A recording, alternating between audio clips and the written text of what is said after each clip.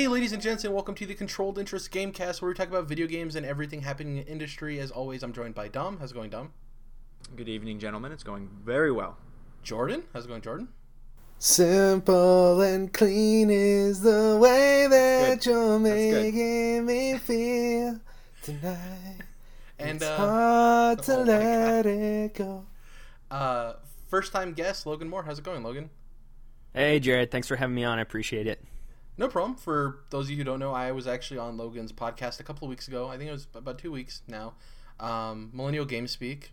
Pretty cool podcast. I was filling in for his absent partner in crime. So if you want to, take a listen to that, it was pretty fun. We talked for a good while about Scalebound, and I forgot what else we covered. Avengers, the Square Enix Avengers game thing. We talked about that, and then there was something else news related that week that happened. The Switch too. I know we talked about the Switch for a little bit, but yeah, that was a good episode. Everybody should go check that out on iTunes or SoundCloud or wherever the heck it's posted. YouTube. Yeah, everywhere. Check it out everywhere. So yeah, as we usually start this podcast, talk about what we've been playing. Fable Heroes been getting. I always call it Fable Heroes. I do not know why. Fire Emblem Heroes. I always say Fable Heroes. It's just like the inner Xbox guy. I want Fable back, man. So I've been playing Fire Emblem Heroes a lot, quite a bit. I actually really enjoy the game. We're gonna be talking about that later in the show, but I've been playing it quite a bit. Probably the most time I've ever sunk into a mobile game, I would say. That's not like a cell phone mobile game, not a handheld mobile. I've also been playing Ni no Kuni. I'm about an hour and a half in. I've talked about in the past how Ni no Kuni is a game I've always wanted to play. I just love the art style and everything. I saw that there was a PlayStation sale and it was on sale for $5. I'm like, I have to buy it. It's $5, So I bought Ni no Kuni. The sad thing is I couldn't, because the PlayStation account I used for my PS3, I haven't used my PS3 in so long. Last time I used it was for Last of Us. I couldn't remember my login information, so unfortunately I had to make a whole new PlayStation account. So I had to go through all of that, I had to dust off my PS3, take it out of my closet, connect it. Yeah, all Jared, of the hassle of updating and everything. What about all your platinum trophies? I didn't have a single platinum trophy, luckily. You realize what that is, though? That's an opportunity to change your name. I did, That's yeah. huge. So I kept with the brand and I put Paragon Jared. I forgot what my old one even was. I couldn't get into it, but so I definitely want to go back and play through Last of Us just so I have those trophies and stuff there. Because the only trophies I had on it were Little Big Planet 2, Heavy Rain, and The Last of Us were the only games I played on my PS3. So I think Split Second, which was like a cool racing game that I had for the PS3, because I think when I bought the PS3, it was on sale on the shelf at a GameStop, so I was like, I'll pick that up too. I'll get that racing game, whatever. It was pretty fun. Anyways, so I've played about an hour and a half in Ni no Kuni. Great game. I love the art style. I love the mixed in animations, like literal like animated clips in it. It's really heartbreaking. The beginning of that game is really sad. It's like a Pixar movie. Yeah. But I'm enjoying it a lot. I'm only an hour and a half in. It's a very long game, and so I don't really have too many impressions other than like I like the combat, I like the art style, so I'm super 100% in. The other thing I'm playing as well that I can't talk about specifically because I'm under NDA and it's still an embargo is Sniper Elite 4. Playing that. I'll have impressions on that next week when I can actually talk about it. It comes out next Tuesday as of recording this, the 13th. So I'll definitely talk about that next week. That's all I've been playing really outside of the normal stuff like Overwatches and Smites that I talk about every week. Might as well just leave those out. That's pretty much it for me. What have you guys been playing? So, if you couldn't tell by the tune I was spraying at the beginning of the podcast, I've been playing quite a bit of Kingdom Hearts, and we'll be delving into that a little more later on. I've been playing Kingdom Hearts Unchained Chi, which is kind of a tongue twister, on mobile. Enjoying that a lot. Also playing not Fable Heroes, but Fire Emblem Heroes. You got it right. On mobile as well, yeah. Almost got me. So yeah, we're going to be talking about both of those later on in the show. I'll leave that to that part. And also been playing a bunch of Neo. Came out just a couple days ago, so I haven't gotten too far into it. I'm probably 5-ish hours. Definitely going to play some more tonight, but enjoying it very much. Simplest way to put it is Samurai Bloodborne, and you guys know me. I love me some Bloodborne, and I love samurais, so Samurai Bloodborne definitely suits my fancy. Besides that, I feel like I played one other game. Well, I can't remember it, so yeah, we'll go with Neo. Alrighty, Dom, what have you been playing? I had a light week this week, so more Child of Light. I'm getting much farther into that. I've got to be at least halfway at this point. I still love it. Like, it's actually fantastic. Aside from that, I've also been playing Fire Emblem Heroes. I don't think I'm quite as in love with it as you are, Jared. It's good, but we'll get into that deeper later on. And I very briefly touched Dishonored, so I still haven't had a chance to actually get into that DLC. So I want to have that finished up before I get hit with Horizon and Breath of the Wild in a few weeks here. Yeah, and then you'll have zero time for that. So yeah. RPG City coming up in March, boy. Exactly. Jesus. Yeah. Jared, I And forgot then- to ask. Did you see Split yet? Yeah, I've seen Split. Yes. And I liked it a lot. Yeah. okay. Yeah. Let's stay there because I think I'm going to see it tomorrow night alongside. Yeah. Oh, okay. Lego Yeah. Let's not Batman. say anything then. Yeah, James McAvoy, fantastic actor. I like the movie a lot. I'll just leave it at that. No spoilers, okay. no nothing. Yeah. Also, Really good. the game I was thinking of was Gravity Rush 2. Played more Gravity Rush. Ooh. Logan, tell us what you've been playing. We don't talk to you every week, so you can catch us up. If you want. Yeah, so similar to Dom, I'm kind of in a holding pattern of sorts until that Horizon and Breath of the Wild combo hits in a couple weeks. But for some reason, I've decided to begin Final Fantasy 15, and I'm telling myself that I can knock that out in the next 3 weeks until Horizon comes out. So I dove into that probably 2 or 3 days ago. So I was playing it before the show started. I'm probably like 6 hours in.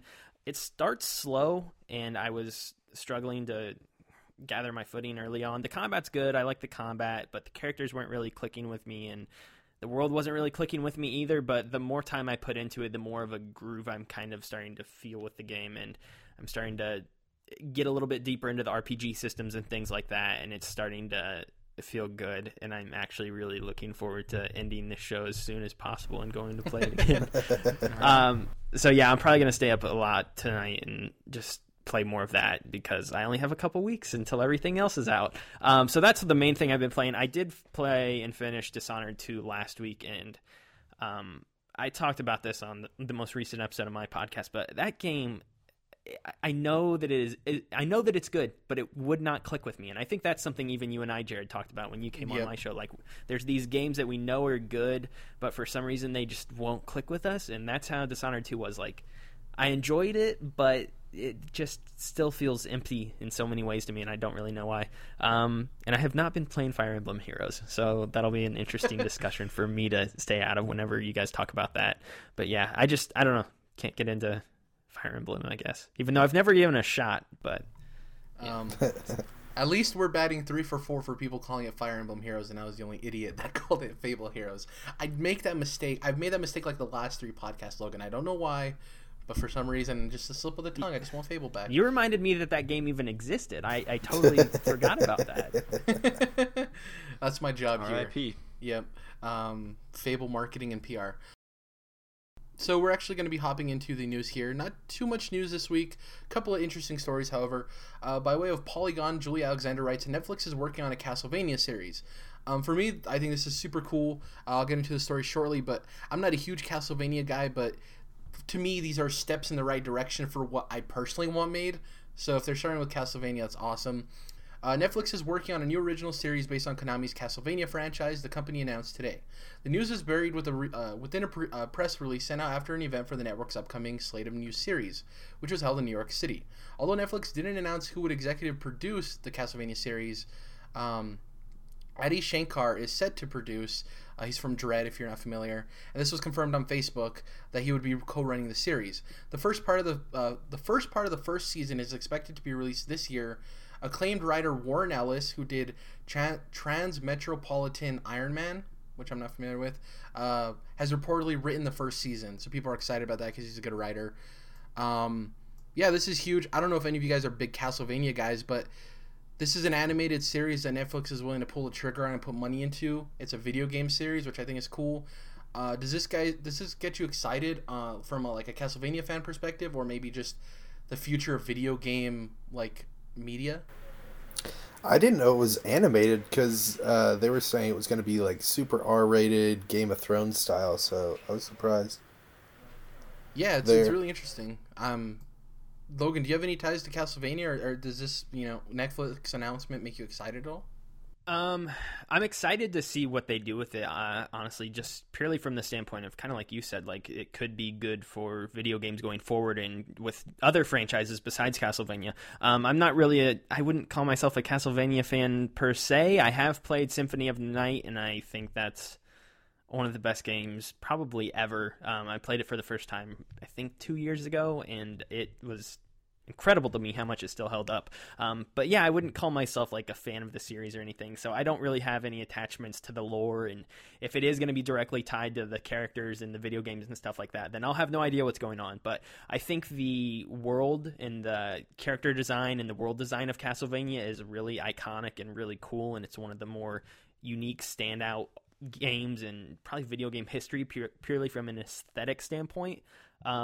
But yeah, I don't know. I'm curious to see if they do anything else with it going forward, especially since I think it's kind of important to note that Castlevania is kind of dead. Konami is not doing anything with that property. So for them to obviously give over the rights to Netflix or whoever in some way to greenlight this show is really intriguing, and I'm wondering what's going on over there at Konami. That was my observation, that maybe this means that they have something in the pipeline for a game coming up in the series to just kind of remind everyone, this is Castlevania, this exists. We want to get this back out there before they put a game out or something. But then it also kind of reminds me of, if you guys remember, then a while back there was supposed to be a Zelda? live action Zelda Netflix Yeah. series, and that, thank God, never came to fruition. I can't imagine it probably would have just ruined my childhood. Or maybe it would have surprised me and been good, but I'm a lot like Logan. I bought Symphony of the Night.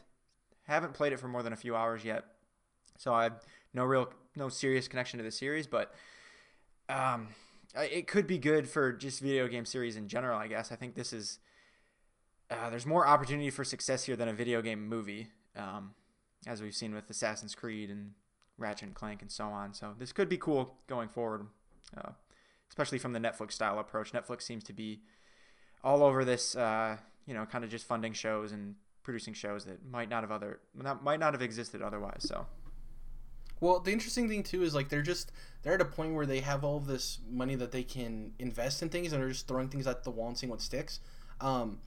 This reminds me a lot of DC and Warner Brothers in a sense of the movies aren't really hitting well, but DC animated movies are always so well done. Obviously there's a few misses, but a lot of them are really well done. And I think it's Justice League Dark.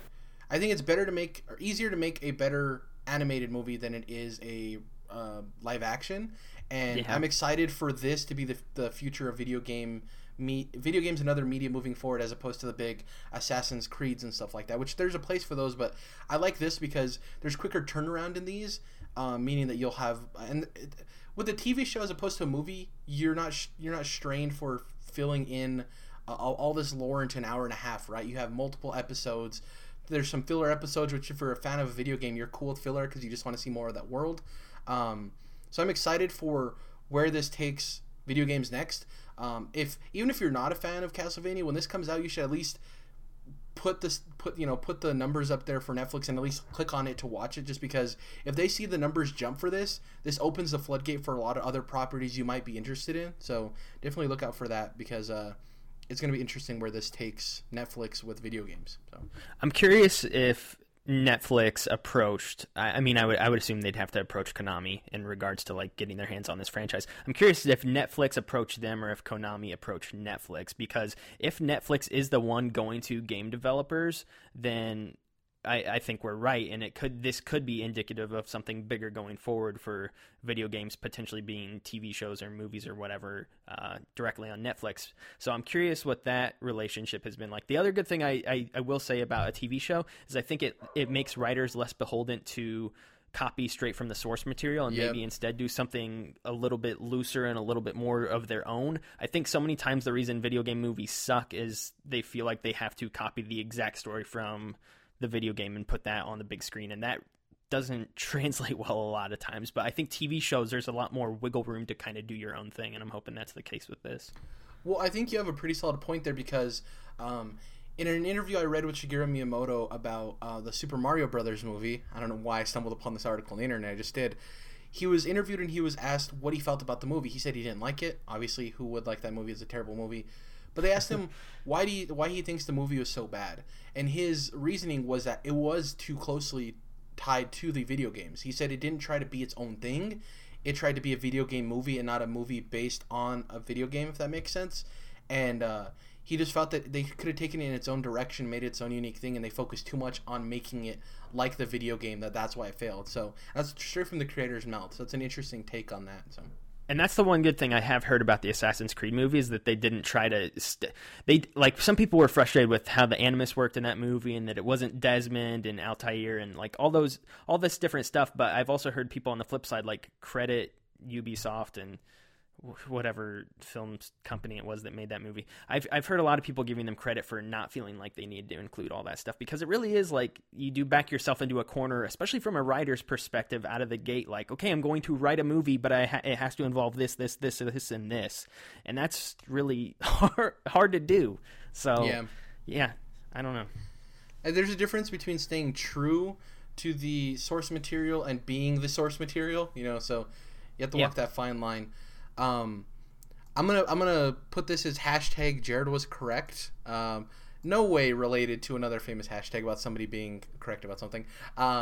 This comes away of GameSpot. Eddie writes, South Park: The Fractured But Whole delayed as Ubisoft teases very strong Nintendo Switch games. The first part of this article just talks about them and their approach to the Nintendo Switch and games coming out for it. That's not too interesting because there's not a lot of details there. One big portion of this article that's interesting is Yves Guillemot added during the call that Ubisoft won't release many new IP going forward and will instead focus on growing its existing brands, meaning we're probably going to just get sequels to things and we probably won't see a Division again, right? Though Division's Tom Clancy, so I don't know if that's technically considered new IP. But the other part Steve too. The other part of the story is, as part of its newest earnings report, Ubisoft announced that South Park: The Fractured But Whole has been delayed again. It is now slated to arrive sometime during Ubisoft's fiscal 2017-28 year, which translates between April 2017 and March 2018. So we could easily see this game pushed to next spring, which is huge because this game was originally slated for December 2016. This is huge. This isn't surprising. Anybody familiar with the South Park games knows that the first one was in tremendous turmoil. The creators of South Park are very detail oriented, and they wanted the game to reflect South Park as much as possible, and that game got delayed multiple times, and people were really excited this game was coming out this spring, and I said over and over again I wouldn't be surprised if it got delayed, and it did get delayed. The problem I have, and I want to hear your guys' opinions on this. So this is delayed, and the earliest it can come out is April, which I doubt it'll hit. You're thinking more fall, winter. I even think it's going to miss that, because if this game were to come out in the fall, winter, we see how games that aren't these major games and franchises do in the fall when they're up against the likes of these big boys like Call of Duty and Destiny 2, which we'll talk about next. And I don't know if them having it in the fall or winter is smart. I don't know if they'll just push it to next spring. But what's your guys' take on this game getting delayed again? Yeah, they could end up having to make that decision of releasing this in October, November, or pushing it until the following spring, and knowing that they're going to get less sales if they release it in the fall of this year. But maybe that's the right decision if the projections are not that different and they need it out now and they can't let it sit any longer. But yeah, this does put them in a bit of a spot. I think right now their best case is if they were able to get it out this summer, in a June or August kind of area. But yeah, I'm not really too surprised either. It's kind of a bummer, but this year is just so jam packed with so many other games I want to play that I'm not super distraught over having to wait for this. So Yeah. Logan, did you play the first South Park game? I did. I played it. I borrowed it from a friend, actually. It was one of those games that I didn't know if I wanted to drop $60 on, just because I'm not a huge South Park guy, but I know enough to appreciate the games and things like that. Honestly, I think that everybody's today with this story about it getting delayed has been a little bit too much like the sky is falling, because it was delayed. Technically, it didn't have a release date really anyway, and I think anybody with a brain knew it wasn't going to come out next month, because we all know how March is shaping up to be this year. So The game was never coming out next month. So for everybody to write up pieces today saying it's delayed again, okay, technically yes, but really no. I think this is a perfect summer game, honestly, and I'm really hoping it comes out in summer. Because like you said, there is so many of the more AAA Call of Duties and the Assassin's Creeds, and we know Red Dead's lurking in the latter half of this year as well. Like, those games that everybody's going to flock to are the ones that people purchase in the fall, and I feel like this might get buried. So I think it is a summer game. Like, I think that's when I think they'll announce a release date soon. I honestly do. They just had to do this whole because it was investors call today, right? And that's where this came out. So I mean, they had to do that. So I think a release date is coming soon. I don't think it's in development hell like the first one was, because obviously they thought they could have got it out originally last year, and they're probably just polishing a few things up at this point. And yeah, I don't know. I don't think it's in development hell though, because they continue to talk about it even though we haven't heard about it in a long time. But I don't know. It wouldn't have made sense for it to come out within these first couple months anyway, just because everything is so busy in the first part of this year, which is really rare for a year. So. And you think about how Ubisoft's like whole year is shaping up. They have For Honor coming out, and then they have Ghost Recon Wildlands. So it's like they don't want to double up, right? You know, Wildlands and For Honor are spaced out pretty good. They're not the same type of games, neither is South Park, but it's still your portfolio you're working with. And if they're able to get For Honor come out, sell really well, Wildlands come out, sell really well, and then South Park, like you think, which is a reasonable expectation for it to come out in that summer slot, either before or after E3, would be a nice pacing for the year, right? And kind of disperse their profits pretty evenly. So it's interesting. You have any thoughts on this, Jordan, about the delay? Oh, just that I think it'll be out this summer. I think that's perfect timing for it, because otherwise I think it'd be way too late if it was next year. Yeah, agreed. So the last news story we have here comes by way of Jason Schreier. This news story isn't too surprising. During an earnings call, Activision basically said Destiny 2 is coming this year. We've kind of all speculated it. A lot of people actually assumed it was coming out last year. And they're like, no, Destiny 2 is coming out this year. That's not the surprising thing. I don't think that's really surprising to anybody. The more surprising thing in Jason Schreier's article is he states, let me pull it up here. Although some of the folks behind Destiny 2 might crave more time to add content and beef up the game, here's an interesting bit of news to consider. If Bungie misses this year of Destiny 2, Activision is awarded a hefty chunk of the independent studio stock, according to sources familiar with the goings-on at Bungie. Bungie's employee stock vesting schedule is also based on game releases, include Destiny 2, which gives them major incentives to get the sequel out this year. So this is really interesting. You heard it straightforward. If the game doesn't come out this year, Activision is getting a hefty portion of Bungie's stock, which is really interesting. He also goes on in the article to state that Activision has given Bungie an extra year, that they wanted Destiny 2 to hit last year in 2016, and they've given them an extra year. So it's there's a two-end fold to this kind of argument of, you don't want a developer to feel urged or pushed to finish a game quickly, because then how does a product come out right?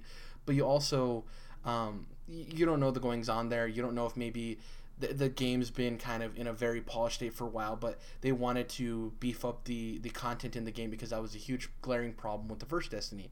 What do you guys think about this? Do you think that Destiny 2 is better off with this kind of deadline that they have to hit? Do you think they're worse off? Like, how does this shape out for the game? To me, it feels like it's about time either way. And so, like you said, it seems like they were thinking it might have even come out last year. So I think that Bungie's probably not too worried. I mean, Bungie's used to getting games out on time.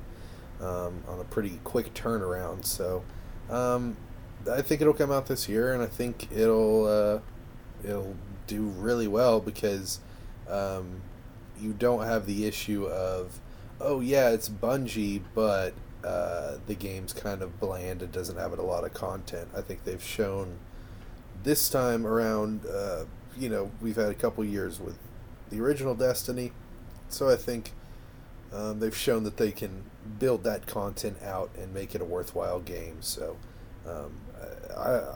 clearly I don't need to convince anybody that Destiny's popular, but yeah, I think it's going to do really well this fall. Yeah, Logan, what do you think about this news? You can go ahead and jump in, Dom, if you'd like. I knew you were about to say something. No, I can't speak to Destiny 2 too much anyway. I'm not a huge Destiny guy, so I don't have a whole lot to say. I think it's interesting, the whole, like, we get stock in your company if you don't have it out. That sounds insane. I'm wondering if that's like a normal thing companies do when they sign contracts with one another to work on these games together. But other than that, yeah, I mean, it'll be out this year. I have no doubt. Dom, what were you going to say? This is one of those weird details that it's odd that the public finds out, about some of these terms in this contract. But I think it makes perfect sense because, I mean, think about from Activision's point of view, that Bungie would be a company they'd love to actually own or partially own and so on. But since they're not, they don't. But because they're not, like a first party studio, it's not like Sony and Naughty Dog where, Naughty Dog can take as long as they damn well want to make a game and Sony's going to be cool with it. There's, probably real strict contracts written out in some of these partnerships that aren't, wholly owned studios by the publisher. So, I mean, while it makes sense, it does sound a little weird and shady that they're kind of, threatening to take ownership of some of the stock, but it makes sense. But in any case, I'm with Jordan. I think this Destiny 2 comes out this year anyway. I don't think they'll have a problem making that deadline. Yeah, it's really weird. Like, I don't know. It's like you said, it's weird that we get info on this like back end stuff that we would really never know, but somehow it leaks and we know about this.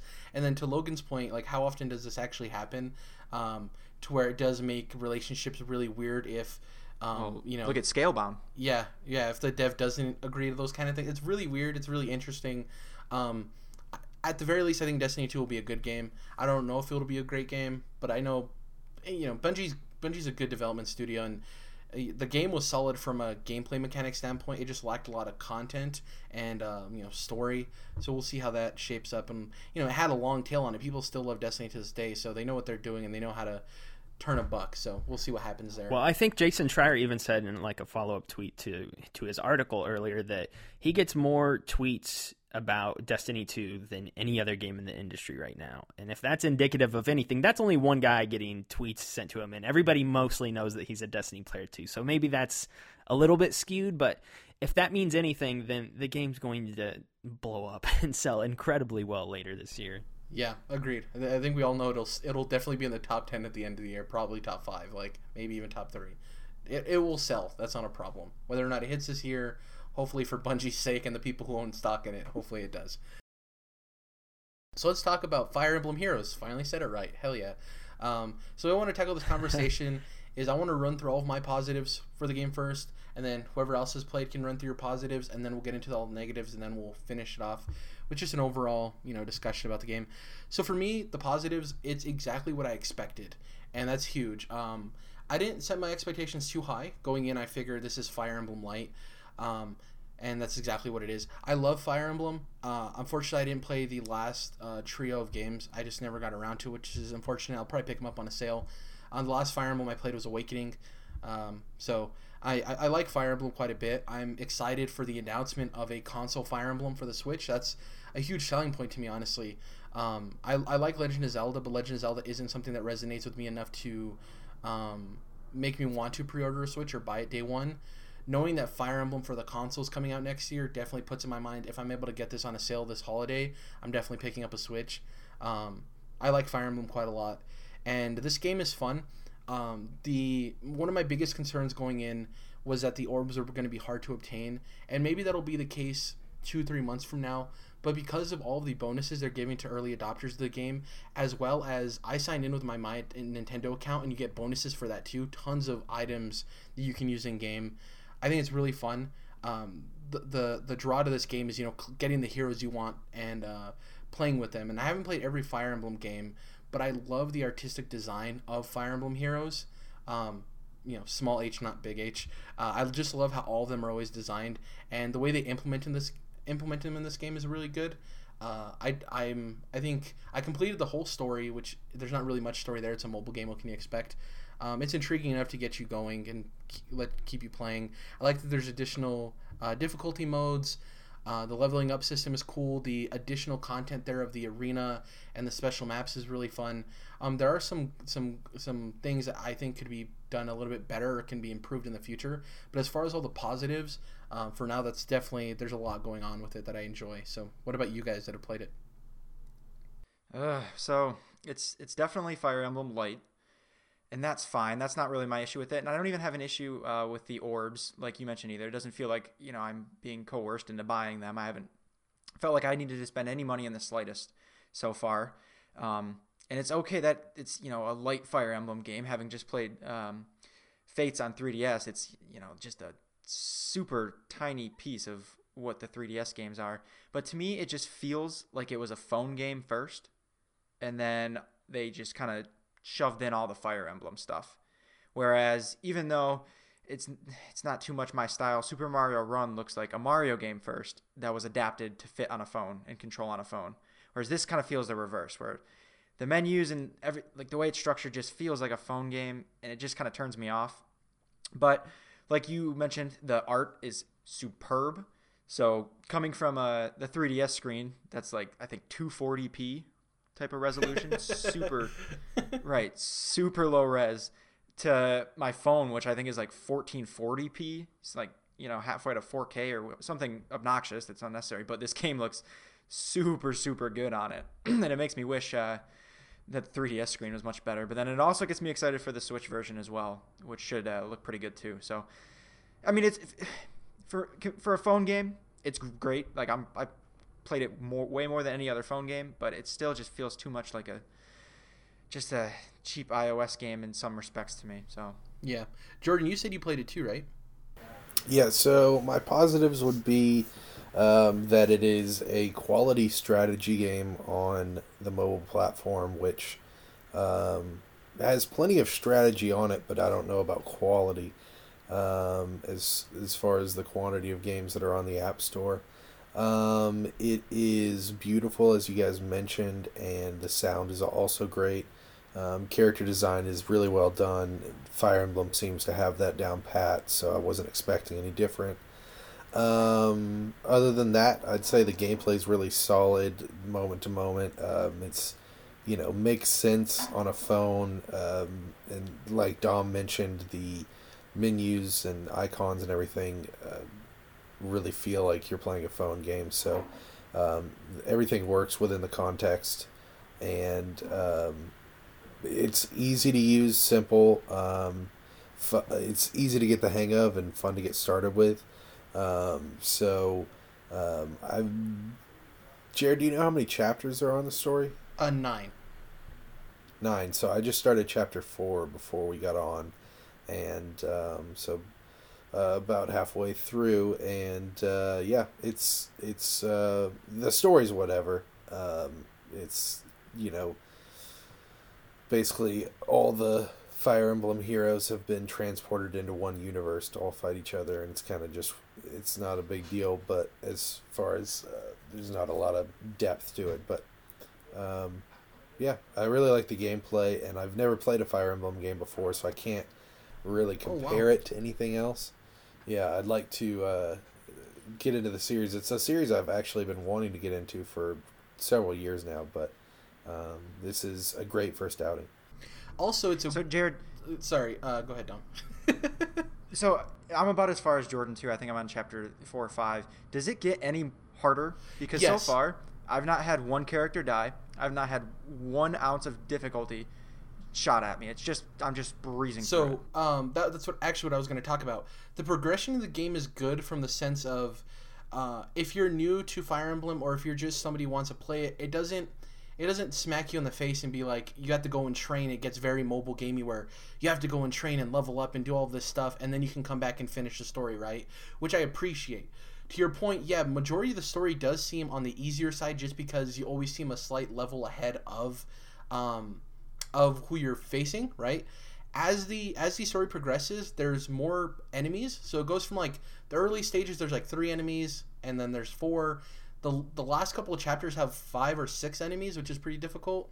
As the story progresses, your weaknesses start glaring really in your face. Like my archer. So there's a lot of characters I'm familiar with in Fire Emblem, and there's a ton of Fire Emblem characters. So there's some I'm not super familiar with. But the archer I got at the beginning, that was a 4-star, so I kept him on my team. Not very good. And I thought he was good for the longest time. Then I realized he actually wasn't as the chapters progressed, and he's not that good statistically speaking. But yeah, as the game goes on, there comes a point where you have to go and do some training stuff. Not to the point of like sitting there grinding, but it will punch you in the mouth. There will come a point where it will get difficult. I'll just say that much. The fact that when you beat a chapter, you get the other difficulty settings is really good. So there's normal, there's hard, and there's lunatic, and those scale up. For instance, I don't think you hit level 20 enemies until chapter 5 or 6. I could be wrong about that, maybe 6. In hard, chapter 1 is level 20 enemies. So if you want to go back and level up characters, you can do it that way. Every chapter every mission in every chapter you complete, you get an orb. So like they're very generous with the orbs.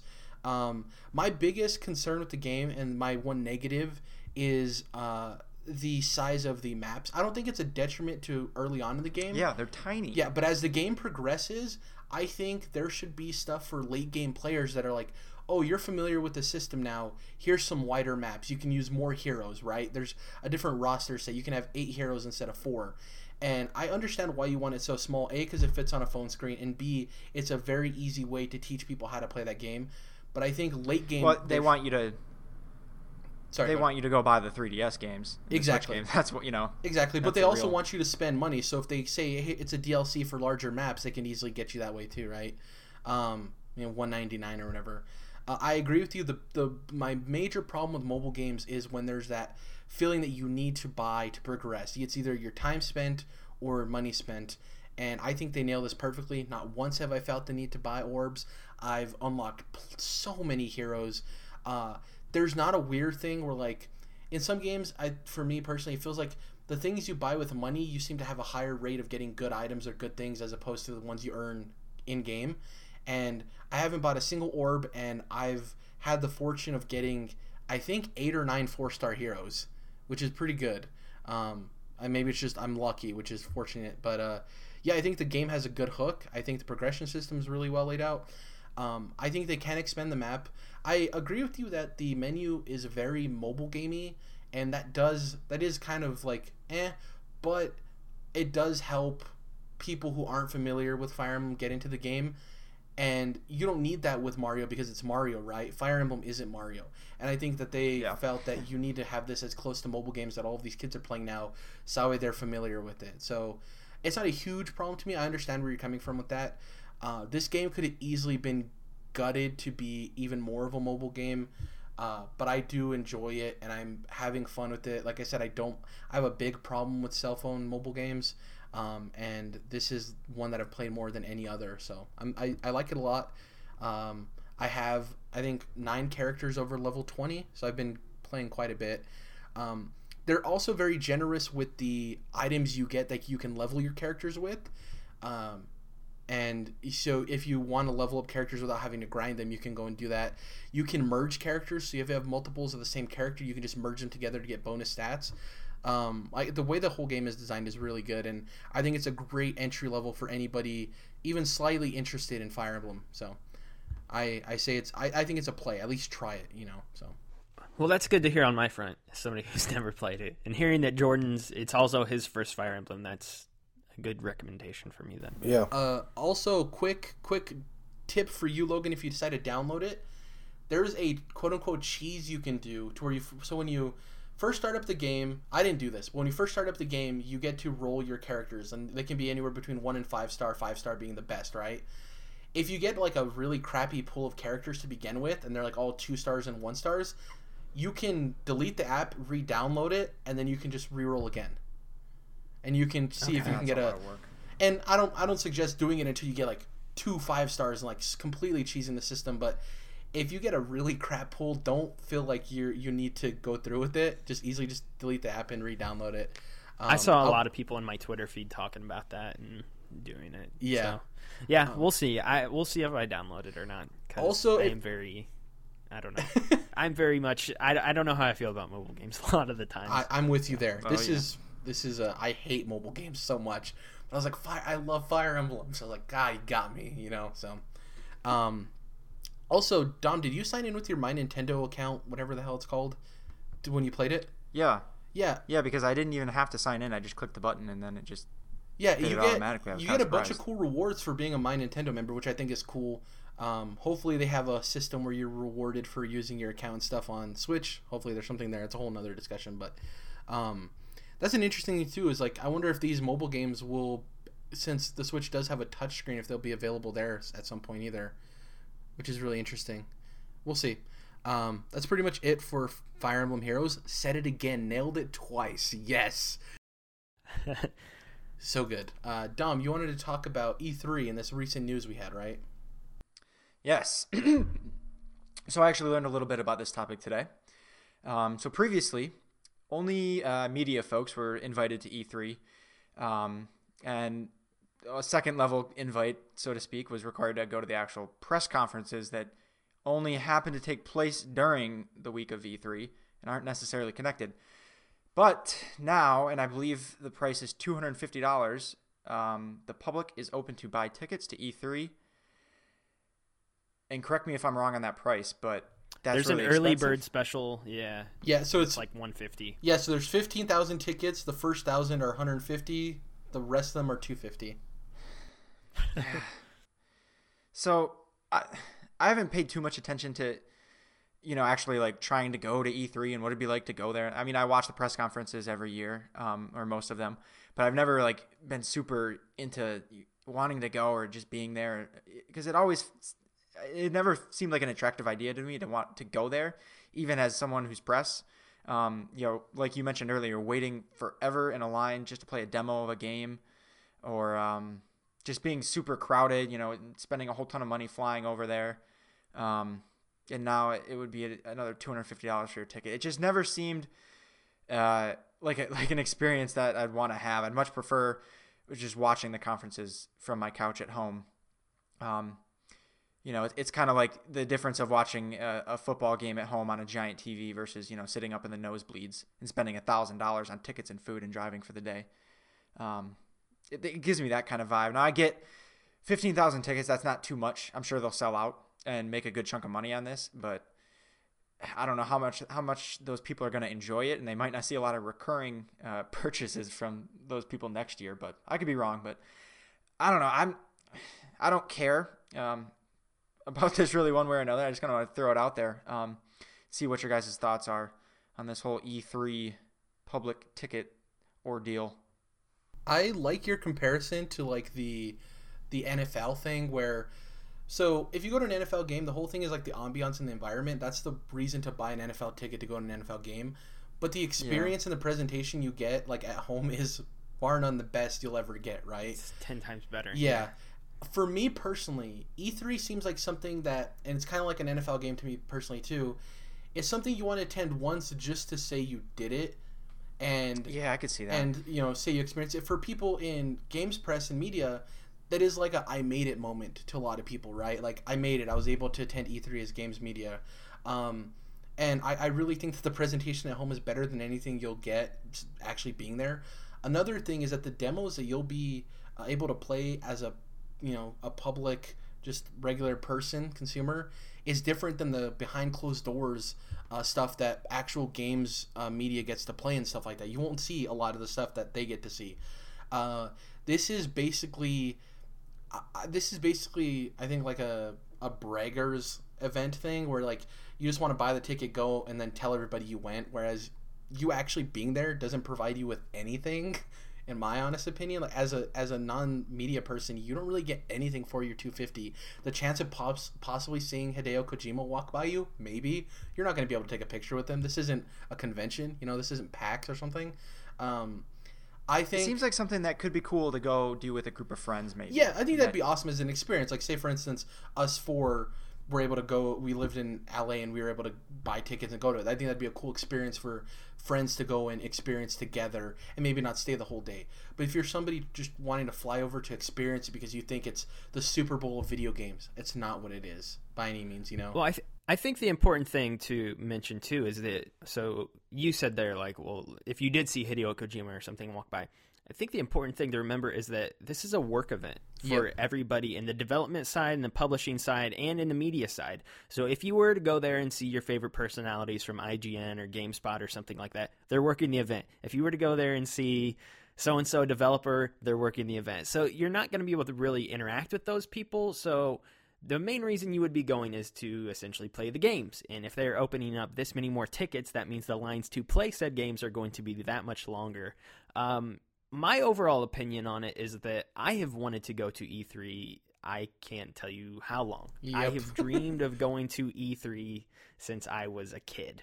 And it's finally kind of like what, I forget who said it, either Jared or Dom. It kind of has always seemed to me like if I could get to E3, that would be like the, oh crap, I made it moment. Yeah. So I've been working steadily to try to get to that point. And I'm finally, this year, I'm trying to save money.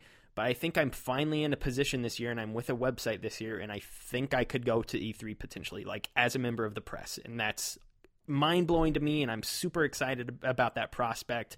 And I'm really looking forward to that potentially.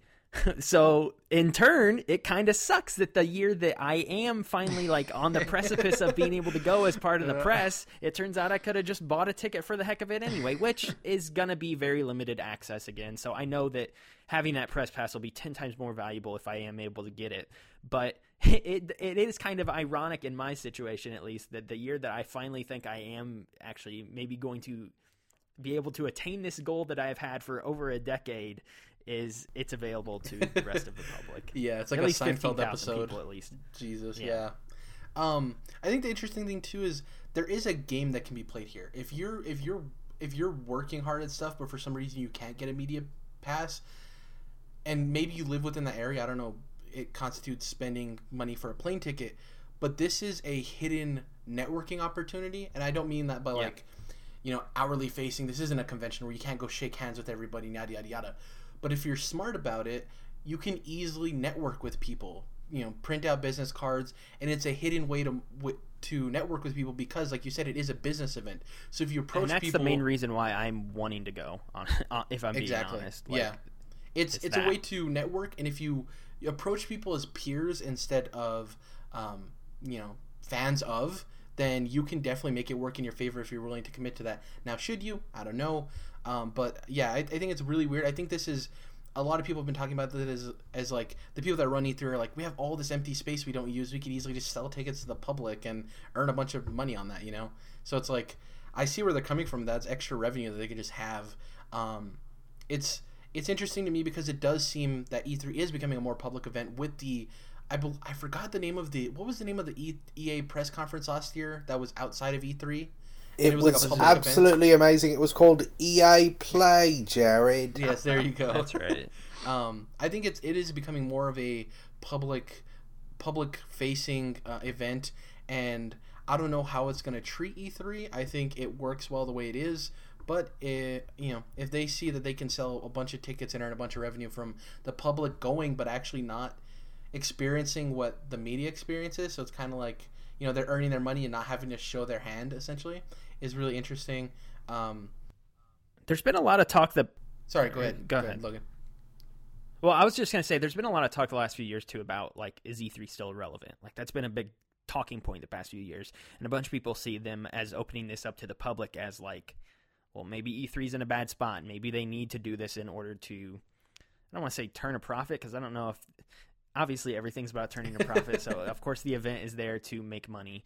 But at the same time, like, where does E3 stand as like a convention, an annual convention now? Like, is it on its last legs? Are we in a few years? Is there going to be no E3? I don't think that's the case by any means, but this is an interesting snafu, and I don't know. I'm wondering why they are doing this, adding the tickets to the 15,000 tickets to the public. That is.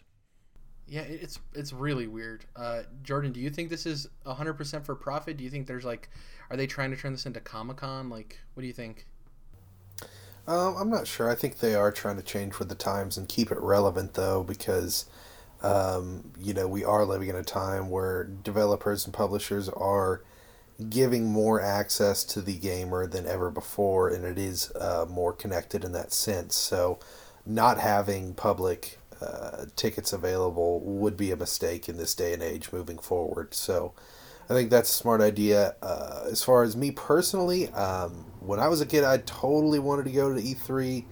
I've been watching the press conferences forever, and it's kind of weird how slowly but surely the dream has just diminished over the years.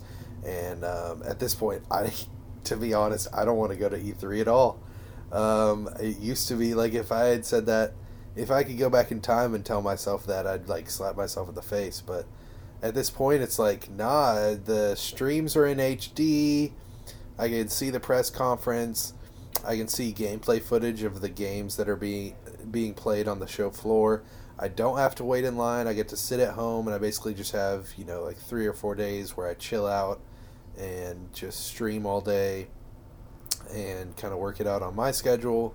And then, there's no expenses, there's no travel, blah, blah, blah. So, yeah, I mean, even in the future, I don't know if I could see myself going, because I'd have to have, like, some weird VIP situation where I just wasn't facing all these lines, because otherwise I think it would just kind of break down the experience for me. Yeah, make it even worse for going than not ever going at all. Yeah. Totally see you there. So I enjoy E3 week is still a big thing for me, and I really enjoy kind of hunkering down and having those few days to just chill. But as far as taking the trip, I don't know for me personally. Yeah. I'll just say that the three of you having an aversion to wanting to go, it sounds like at this point in your lives, has definitely made me feel better about my passion for video games still. Not to say that any of you don't, but I often ask myself that a lot of times, like, do I still really like video games the same amount that I used to? And hearing that it's kind of worn off on you guys throughout the years, you're wanting to go to E3 has definitely made me feel better, I guess, in my own mind, that I still consider it the mecca of video games or something like that. So I still love video games the same, but I'm just averse to large sweaty crowds. Yeah. So I think I went to PSX. It's kind of it's a jarring experience. I loved it in the end, but by the end of that weekend, I was like, all right, I think I'm ready to go back to my hotel and lay down for a couple of minutes. It is tough. Yeah, I'm down to go as media. Just going as like a public participant strikes no interest to me. Like if I'm there covering the games and writing and finding out about all this stuff first and relaying that to a bunch of people who really care about it, that's one thing. I'm super excited to do that. But to buy a ticket to attend it publicly, I'm like, I can save that $250. There's a difference there. Like attending it as like media or press, that intrigues me fully. Attending it as a public member, just why? No, thank you. Jared, I'll tell you, if we figure out hover pack technology in the next couple of years, I could see myself doing it, because then I could just float right over the crowds and just hop into whatever booth I'm looking for. So if only that could turn my decision around.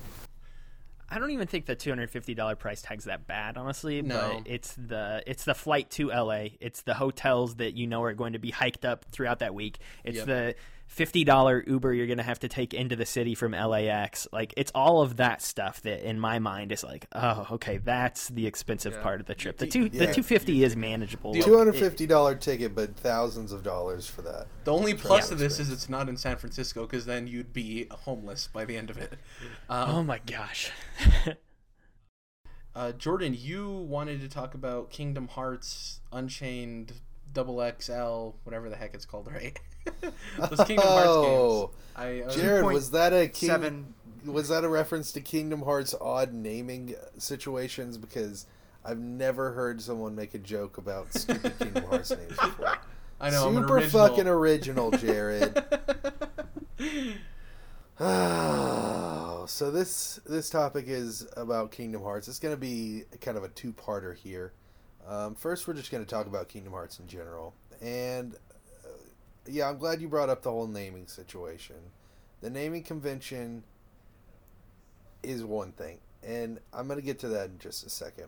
What I want to break down right now is the fact that for some fucking reason, everyone loves to just shit all over Kingdom Hearts. Let's just shit all over Kingdom Hearts. Let's Easy shit target. all over the names. Let's shit all over the fact that they, have all these spin-offs and there hasn't been a mainline title in like 10 years. Let's shit over the fact that it's all kiddie and it's got all these Disney worlds in it, even though all us motherfuckers actually love Disney and we sing Let It Go in the mirror when no one else is watching. Anyways, what I'm saying right now is everyone loves to shit on Kingdom Hearts, and for reasons that they love other franchises. Now, let me break this down. Kingdom Hearts Unchained Chi is the word you were looking for, Jared. There's also, released last month, there was Kingdom Hearts 2.8 Final Chapter Prologue. It's not that hard. It's only 3 words. And see, the thing is, it's Japanese. That's what the Japanese developers do. There's tons and tons of Japanese games that come out every year with weird-ass names, with names that are English words that are like Metal Gear Solid Revengeance, for example. Japanese developers love to just take English words and jam them up together and make a new one, and then make it a video game title. That's not new to Kingdom Hearts. Second of all, this whole thing about the lore. Oh, the lore is too deep. The lore is so thick. All these games spun off on different platforms. I've got to have a 3DS and all the PlayStation systems. It's like, check it out, dude. You're going to talk about any other franchise in history of video games, and it also has tons of deep lore, spin-offs on other platforms. It also has a long-spanning, like let's say for Metal Gear Solid, for example. Metal Gear Solid, you'd have to have a PSP, a PS3, a PS1. You'd have to have some Nintendo consoles if you wanted to play some of the spin-offs. It's just how video game franchises are. I don't understand why people just think, oh, because it's Disney crossed over with Final Fantasy, they're not allowed to have lore. They're not allowed to have a deep franchise lore that people can go look up on their own wiki site and get involved in and get interested in. They're not allowed to have that because it's a stupid crossover. All right, let me jump in it. here. Because I know Jared said at the top of the show that I am a Kingdom Hearts fan in arms with you. Can you at least admit the concept's stupid? Because I like the games, but the concept behind the games is still idiotic to me, and it always has been. But that's also kind of the reason why I love it, is because I know that it's stupid. I'm like, oh, this game's really dumb, but it's fun, and I have fun with it because of that. Crossing Final Fantasy over with Disney makes no sense at all, but somehow it works. I don't know it's how. Stupid. I think it's like this. I think it's partially has to do with it being, like anime focused and very Japanese. A lot of Japanese stuff is very melodramatic. It's very over the top. It's very goofy and cheesy, sometimes even kiddie. There's tons of fan service, and Kingdom Hearts is totally guilty of that. And I think those, a lot of Kingdom Hearts is really just like playing with these tropes. It's playing with tropes of JRPGs and just Japanese anime and that culture in general. And then, of course, it's playing also on all of the Disney tropes, bouncing through these worlds and, meeting Steamboat Willie and all this other crap. Going back to Tron and, like, making fun of how goofy that shit looked. I think that's another big thing, an issue, is that not enough people realize that a lot of Kingdom Hearts is tongue-in-cheek. A lot of Kingdom Hearts is realizing that, yeah, this is goofy as hell. Like Final Fantasy, literally, this uber Japanese RPG series, and then Disney, this goody two shoes animation film company come together. It's really one of the most intriguing crossovers of all time, in my opinion. I think that people don't give it enough credit because, I mean, this is like crazy when you think of other crossovers. Like Marvel versus Capcom doesn't even come close to the amount of kind of just star power that comes with this franchise, because Final Fantasy is one of the biggest video game franchises, and of course Disney is a giant in the animation industry and film. So I think that's more tongue-in-cheek than people realize. The goofiness and the cheesiness, it's all about friendship and it's all about loving one another. I get that it's not, the coolest thing out there. It's not, warfare in, the middle of Germany during World War I, Dom. I know this isn't Battlefield 1, but if you could just humor me and allow me to enjoy, this childlike sense of wonder that a game such as Kingdom Hearts brings. I just don't understand the hate. That was a mighty big soapbox you were standing on. No, I can get with you on that. So I absolutely loved the first game. Like, absolutely loved it. Yeah. And I even played the GBA game. And I think that's one step further than most people went. I imagine that this series had a ton of people play the first game and then started to see some drop off.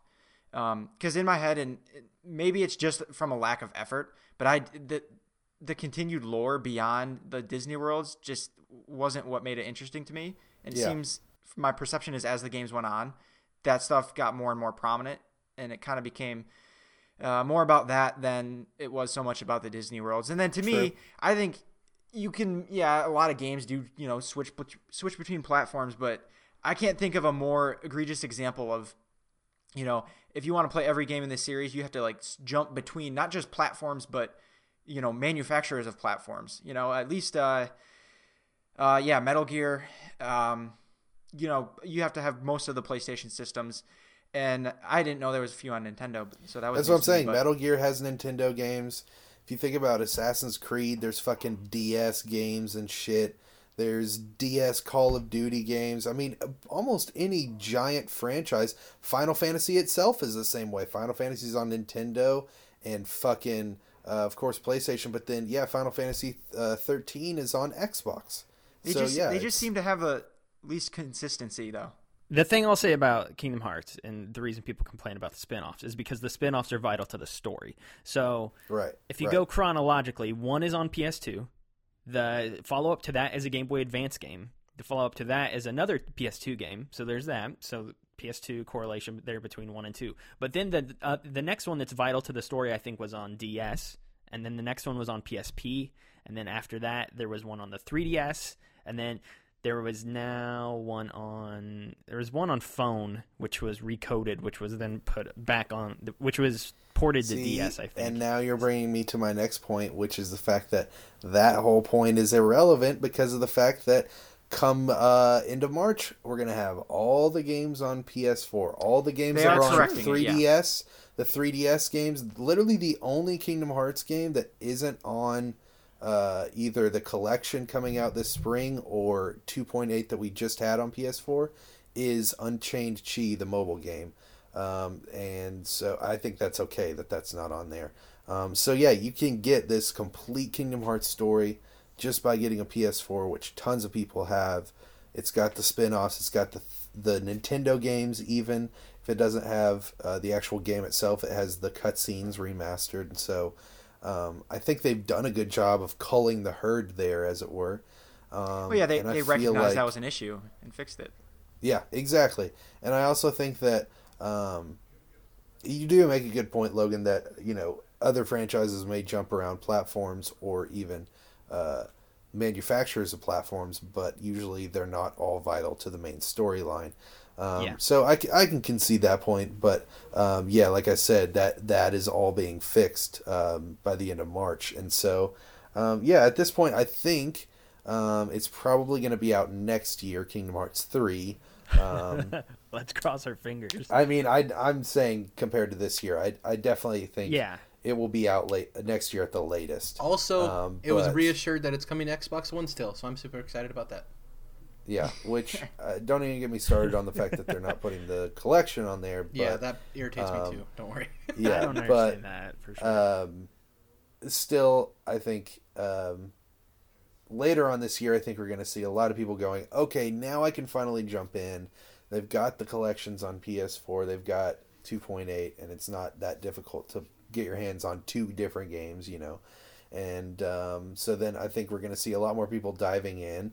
Dom, you gave the complaint that I've heard from a lot of people, which is that pretty soon after the beginning of the series, you see the connection to Disney not taper off, but just they don't delve into the Disney lore as much, and they lean more on the Kingdom Hearts lore itself. I think I could be that wrong. is. That was just my perception. I don't know. No, I think you're correct. But the thing is, and I think what most people don't realize here is that I think that's actually a strong suit of the Kingdom Hearts series. I think that the lore is actually really fucking dope. I think, Nobodies and Heartless and Organization 13 and Mickey being king of his world and what Kingdom Hearts is and how all the worlds are connected and all that.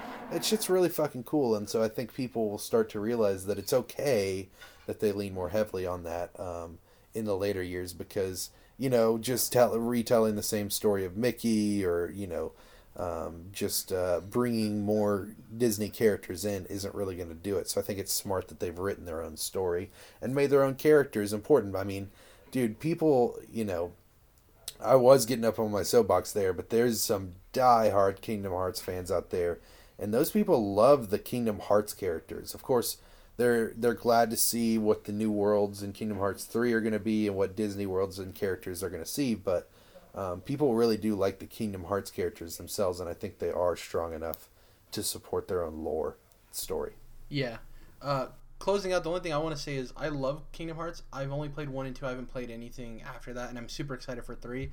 My only problem with Kingdom Hearts is I think it's a very... I'm not speaking towards the quality of the games, but I think it's a very mismanaged IP and franchise. I think if they would have handled it with a little bit better care, I think Kingdom Hearts could easily be bigger than Final Fantasy to a wider audience. I think Kingdom Hearts could have easily played to a lot more people than Final Fantasy. I think it was a lot more tangible to the average gamer, and it's a whole Final Fantasy thing and like a bunch of things Square Enix does where there's a big gap between games coming out, and it just like poorly mismanaged in my opinion. And I think if they would have took a little bit more care to bringing out full Kingdom Hearts experiences, I think they could have hit on all cylinders and made this way bigger than it is. Because like there are a lot of diehard Kingdom Hearts fans, but I don't think it's anywhere near the popularity it could have easily been after the first one.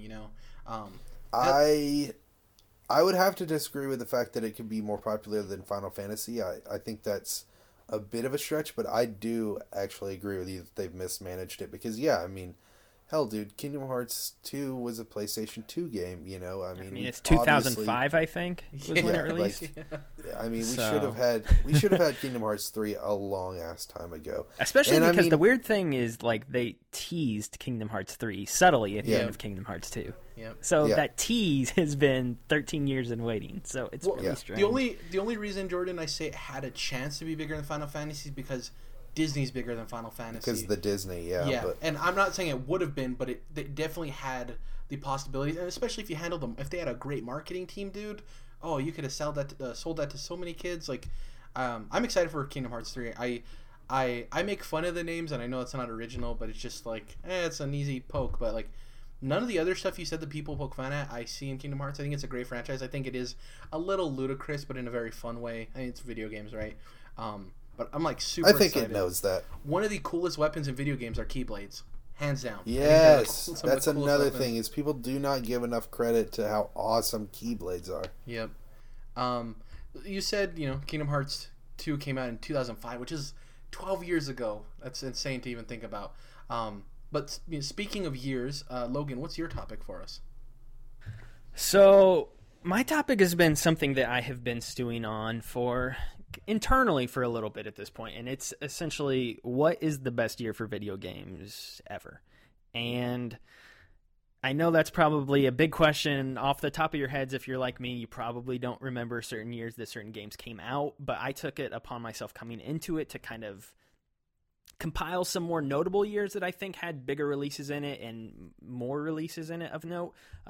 More, I don't know. I've gathered probably 5-6 years here that I think are of note. The main reason I've been thinking about it so much is because, Jared, you and I kind of talked about it before the show started, but I think 2017 might top them all, honestly, by the end of it. Like, I've never seen anything. It's about to be a big year. Yes. I've never seen anything this crazy packed into the first 6 months of the year. We still don't know anything that's out after June. We know games that are coming, though, like South Park's coming, Red Dead's coming, Super Mario Odyssey. Like, we know the games Destiny that are coming, 2. but we don't know the release dates. Destiny 2, Battlefront 2, Assassin's Creed Egypt, if that's a thing, Call of Duty. Like, there's all these games that we know of that are coming that don't even have firm release dates and haven't even been revealed yet.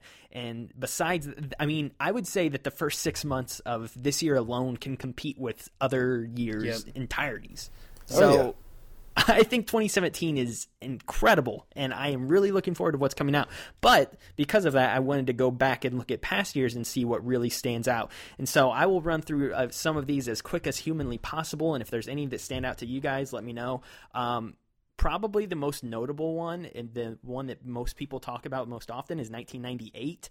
That year saw Half-Life release. It saw The Legend of Zelda: Ocarina of Time. Banjo-Kazooie came out. Metal Gear Solid came out. Pokemon Red and Blue came out. Mario Party. There was a bunch of other things that came out that year. Those were the notable ones. So I think that's an important year because it's kickstarted a lot of important franchises like Half-Life and Metal Gear and Pokemon. So that year, in retrospect, may not be the best, but I think it's important because of what it started. The beginnings. The beginnings of those franchises that became so huge and important. On a personal note, like, these are some of my favorite years. I don't know about you guys, but I don't know how old you guys are too. I assume early to mid-20s. I didn't play a whole lot every year from about 2000 to 2005. Honestly, up until the 360 and PS3 generation, like, there was plenty of games that I missed out on that I never went back to play. So there's a lot of things in there that I didn't play. So those, I'd say about 5 or 6 years there from 2000 to 2006, really, I look back and I know games are good, but nothing really stands out to me because I didn't personally play them. But I'll give you some of the ones that stood out in my mind when I started looking at this. 2007, I thought, was really strong. They had BioShock. They had Mass Effect 1. The Orange Box, which means both Half-Life Episode 2... Half-Life 2 Episode 2 came out that year. Portal came out that year. And Team Fortress came out that year. Call of Duty Modern Warfare 1, the original. Guitar Hero 3, so that was the first Guitar Hero on next-gen consoles. Assassin's Creed started that year. The Witcher started that year. Halo 3, I may have already just said that. Rock Band came out that year. Super Mario Galaxy was out that year. God of War 2 on the PlayStation 2, so that's an insane one. And then there were a few others. I know you had them in your list. Jared, I'm trying to see what else. Uncharted. Ratchet and Clank Tools of Destruction. Uncharted, Ratchet and Clank Tools of Destruction. World of Warcraft Burning Crusade is one you have on here. Skate is another good one. Crysis. So a lot of really good games in 2007. Again, a lot of the games that kind of kick-started what I think was last generation, like BioShock, huge important franchise, one of my personal favorite games of all time as well. The Orange Box by Valve is the best thing they've ever put out, I think. I think that's easy to say, and that's probably the best deal in video games ever, except for maybe Super Mario All-Stars. Just a lot of really big franchises, again, started that year. So I think the correlations between 98 and 2007 are really apt. 2008... I'm sorry, I gotta correct you, Logan. The best deal in games history is Kingdom Hearts HD Remix 1.5 and 2.5. Coming March 28th to the PlayStation 4 computer entertainment system. Oh my God. The funny thing, Logan, is you talked about 2017 to start it off. A lot of the games in 2007 draw parallels to 2017. You have Mass Effect, you have Assassin's Creed. You know, there's some interesting things there that draw direct comparisons. So, yeah, Super Mario Odyssey with Galaxy and things like that. So yeah, there is a lot of comparisons. 2008, again, the year after, I thought was also really strong. You had Grand Theft Auto 4, you had Super Smash Bros. Brawl, you had Metal Gear Solid 4, you had Gears of War 2, Far Cry 2, Rock Band 2, which I think is the best Rock Band game personally. And then I still remember this like week and a half in my mind.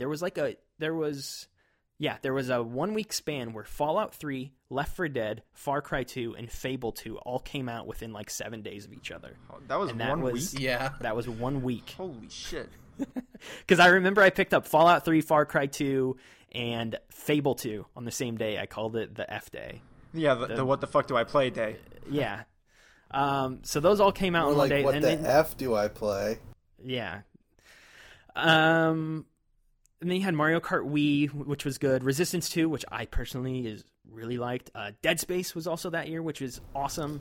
Yeah. And then Star Wars The Force Unleashed, Mirror's Edge, Little Big Planet, Devil May Cry 4, Braid, which is like the first indie game practically. So again, a lot of really good games in 2008. 2007 and 2008 back-to-back are phenomenal. And I think it's only rivaled by 2010 and 2011 back-to-back. And Here we go. I think part of that's because a lot of sequels from those 2007 and 2008 were coming out in 2010 and 2011. And in a lot of ways, they were better than their predecessors.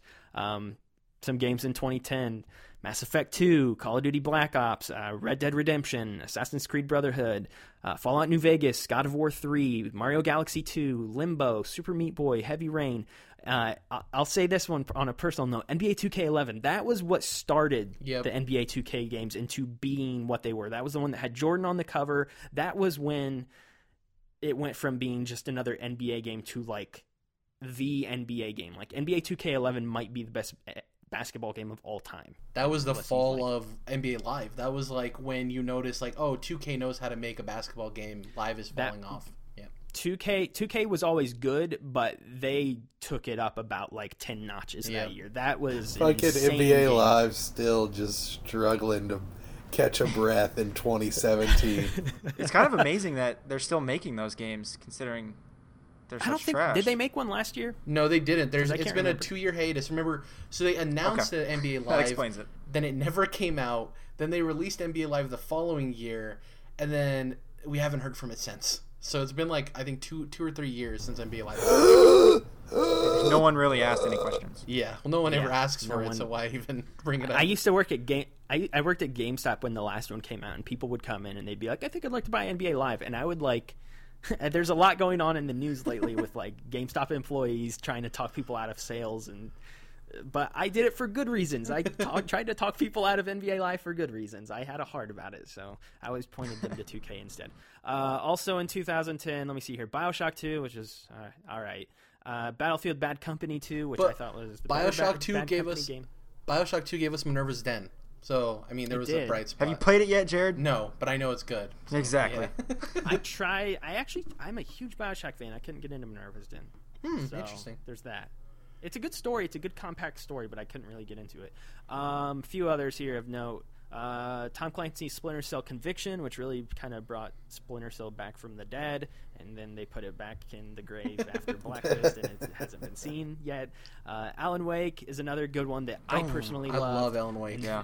And then Mafia 2, another solid game, and Gran Turismo 5. There's a few other things here. Logan, real quick, did you play Quantum Break? I did. Yeah, I love the Alan Wake reference at the beginning of that game when they're in the classroom. too. Oh, I was like, yes. I did too. Anyways, go ahead. Yeah, I thought that was really awesome. 2010 also had Fable 3, by the way. Just throwing that in there.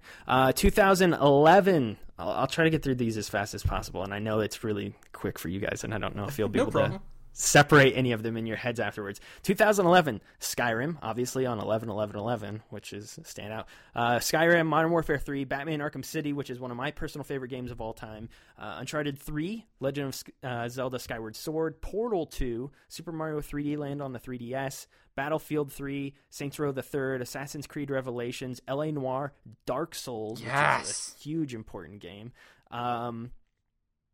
There's not really much filler after that, but I think those few at the front. Gears of War 3, there's another good one.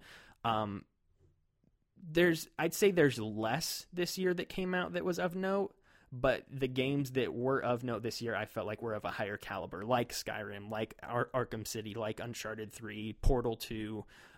The games that did come out and were great were like some of the best in the franchise.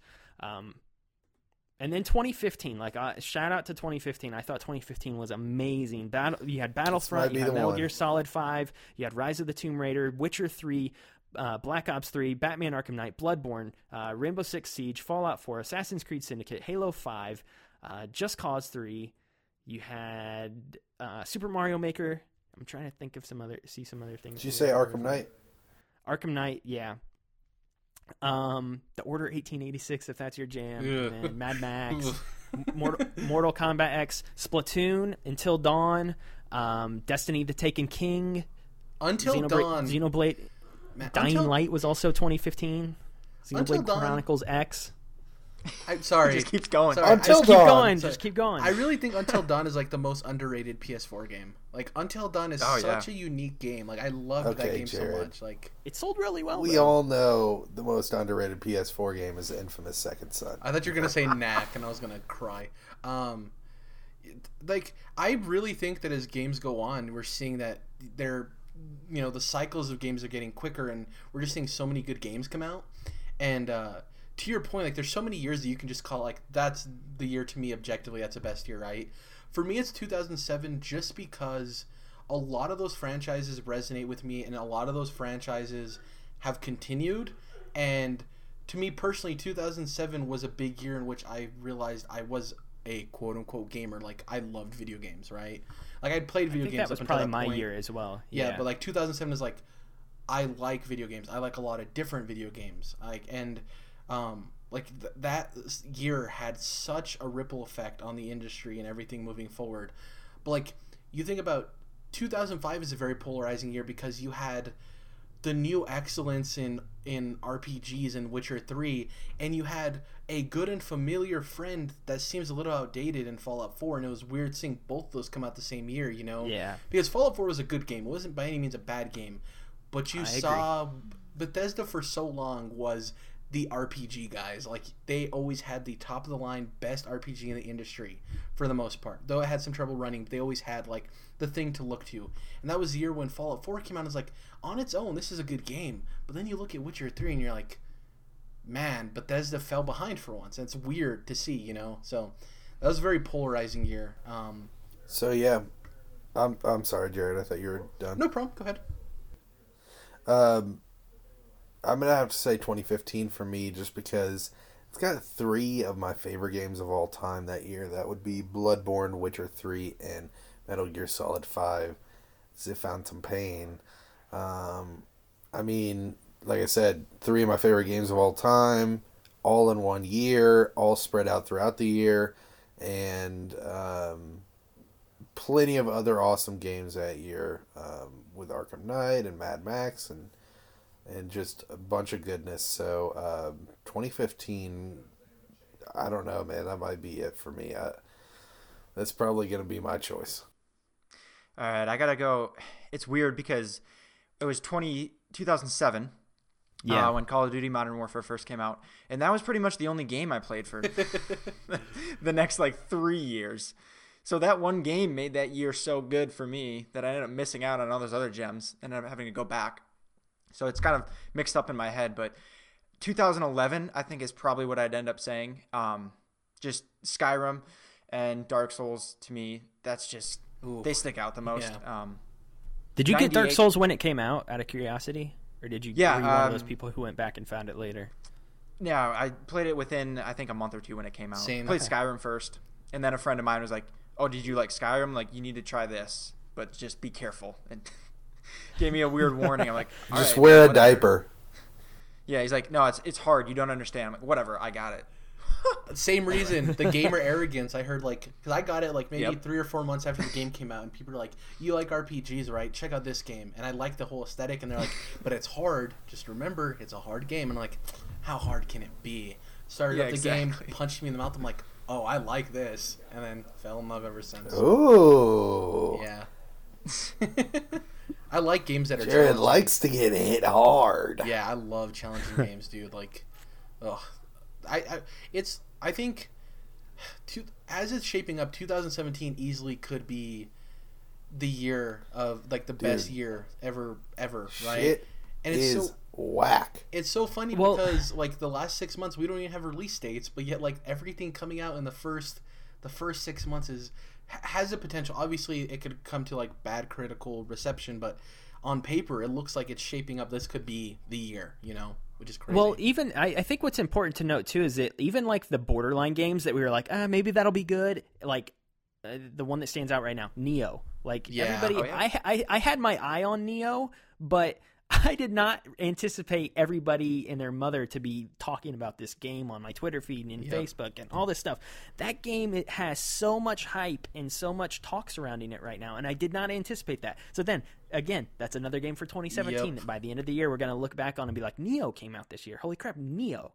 And dude, I do totally think that the first 6 months of this year honestly stack up against really any of these that I just listed. And that might sound crazy, but I think they do. The beauty of it is the reason it's going to stand out too is because though Prey is an already established IP, it is new to me. Like I consider it a new IP because it's in a completely different direction, right? Yeah.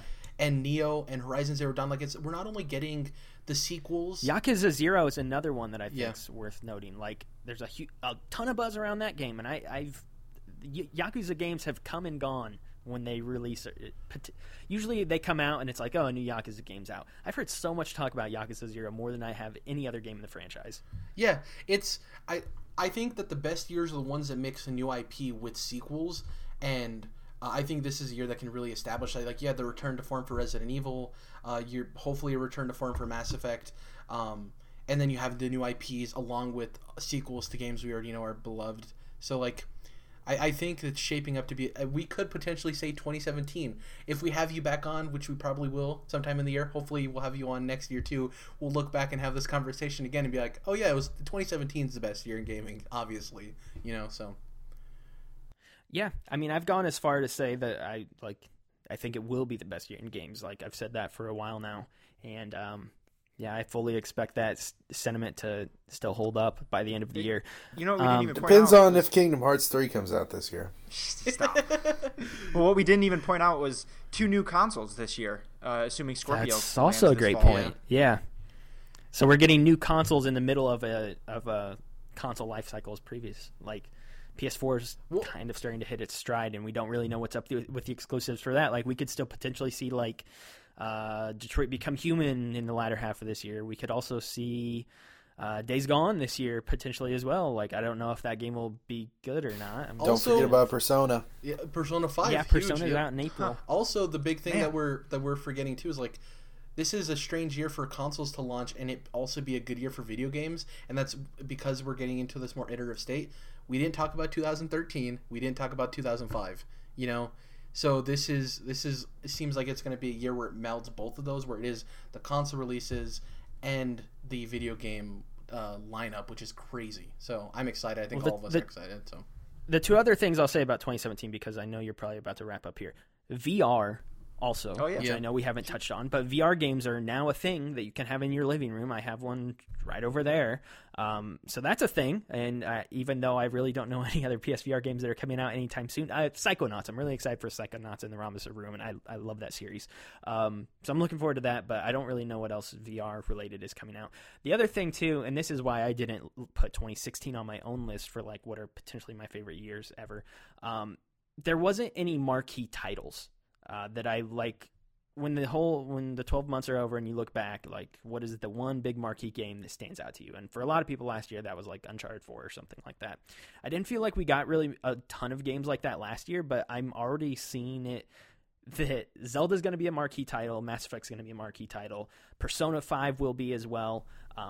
Super Mario Odyssey will be like there are just those games that automatically like rise above the rest. Yeah. And when you look back at a year, there's like a lot of games that came out like, oh, I totally forgot I even played that, but I did, and that was a good game. Like, and I'm not saying this to be degrading or anything, but like something like Prey will probably be something like that for me. Like, oh, I loved Prey. That was a great game, but I totally forgot about it here as we sit in November of 2017. Like there's always those games every year that you forget about in retrospect. This year there are like 5 or 6 games of like high note that I think are coming out, and I didn't think 2016 had very many of those, and I think it's mainly because they all got pushed to 2017 instead, and we're getting them all, it seems like, within the next 4 weeks, which is insane.